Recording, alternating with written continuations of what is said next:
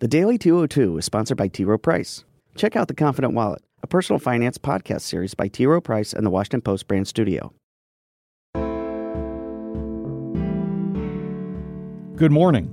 I'm James Hohmann from the Washington Post, and this is the Daily 202 for Friday, February 8th. In today's news, Jeff Bezos says the National Enquirer tried to blackmail him. Bob Mueller says Paul Manafort lied to increase his odds of getting a pardon from President Trump. And the Democrats behind the Green New Deal say they were joking about killing cows.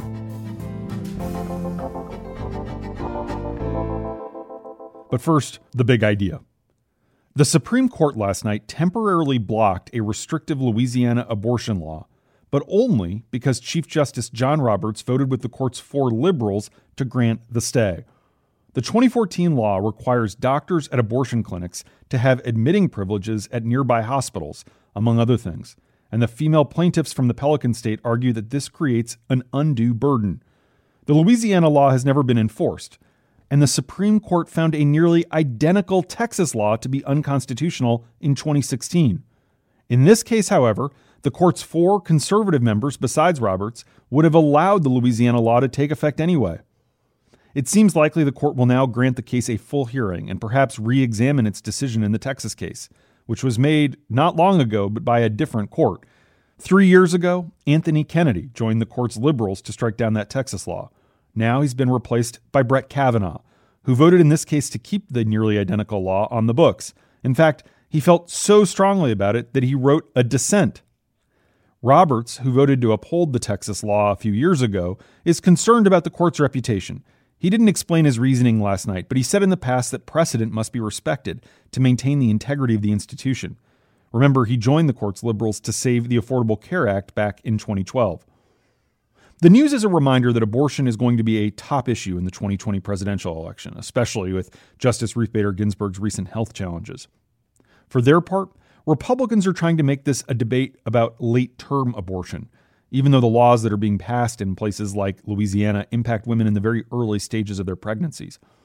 Every day since Trump's State of the Union speech, House Republicans have unsuccessfully sought unanimous consent for a bill that would require medical care for babies who survive attempted abortions.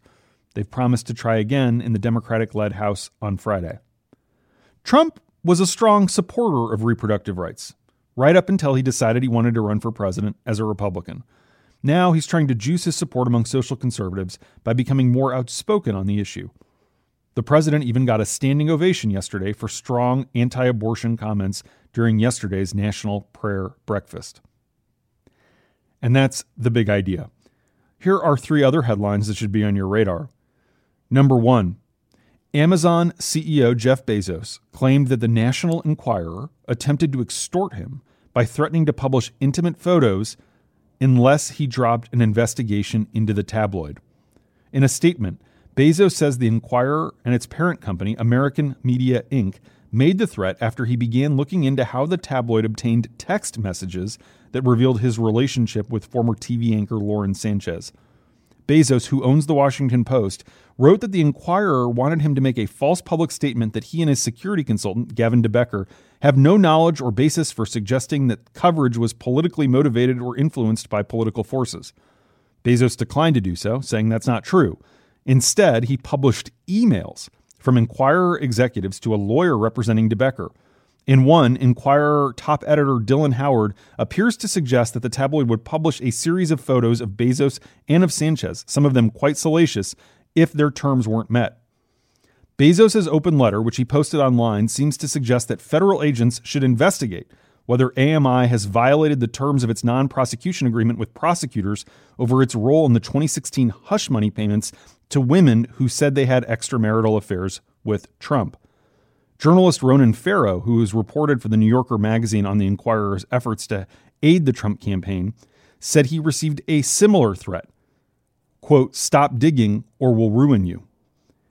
In response to Farrow, former Associated Press editor Ted Brightus tweeted that the AP was also warned explicitly by insiders that AMI had hired private investigators to dig into the personal lives of AP journalists who were looking into the tabloid's efforts to help Trump cover up his alleged mistresses. Number 2, special counsel Bob Mueller's prosecutors alleged in court that Paul Manafort continued working on Ukrainian political matters even after he was indicted. The details came in a partially redacted transcript released last night of a sealed hearing between prosecutors and the defense team for Trump's former campaign chairman. At the hearing, which was earlier this week, attorneys discussed whether Manafort may have been motivated to lie in one unspecified instance, that was redacted, to at least, quote, augment his chances for a pardon.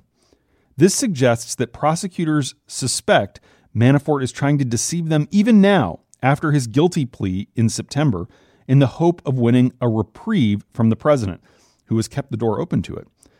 In another instance during the hearing, prosecutor Andrew Weissman alleged Manafort may have lied to hide a scheme to funnel cash to himself while doing unpaid work for the Trump campaign. Number 3, Representative Alexandria Ocasio-Cortez, the Democrat freshman from New York, and Senator Ed Markey, the Democrat from Massachusetts, released their Green New Deal yesterday, which is already being endorsed by multiple presidential candidates on the Democratic side. The non-binding resolution calls for the United States to achieve net zero greenhouse gas emissions within 10 years. The 5-page resolution also promises a plethora of other progressive ideals, from housing and healthcare to unions and indigenous rights. But the plan is so ambitious and aspirational that it invites attacks. In an accompanying document, for example, the authors wrote that they can't get to zero emissions in 10 years because, quote, we aren't sure that we'll be able to fully get rid of farting cows and airplanes that fast. This was meant as a wry joke, they insist, but within minutes it was being attacked on social media as proof that the lawmakers supporting the plan literally want to ban planes and perhaps murder cows. But the language grew out of a movement that calls for a transition to 100% renewable energy over the next 12 or so years, with a World War II level mobilization of resources. And that's the Daily 202 for Friday, February 8th. Thanks for listening. Sorry about some audio problems we've had this week. We're making technical adjustments to try making the sound quality better. I'm James Hohmann. Have a wonderful weekend, and I'll talk to you on Monday.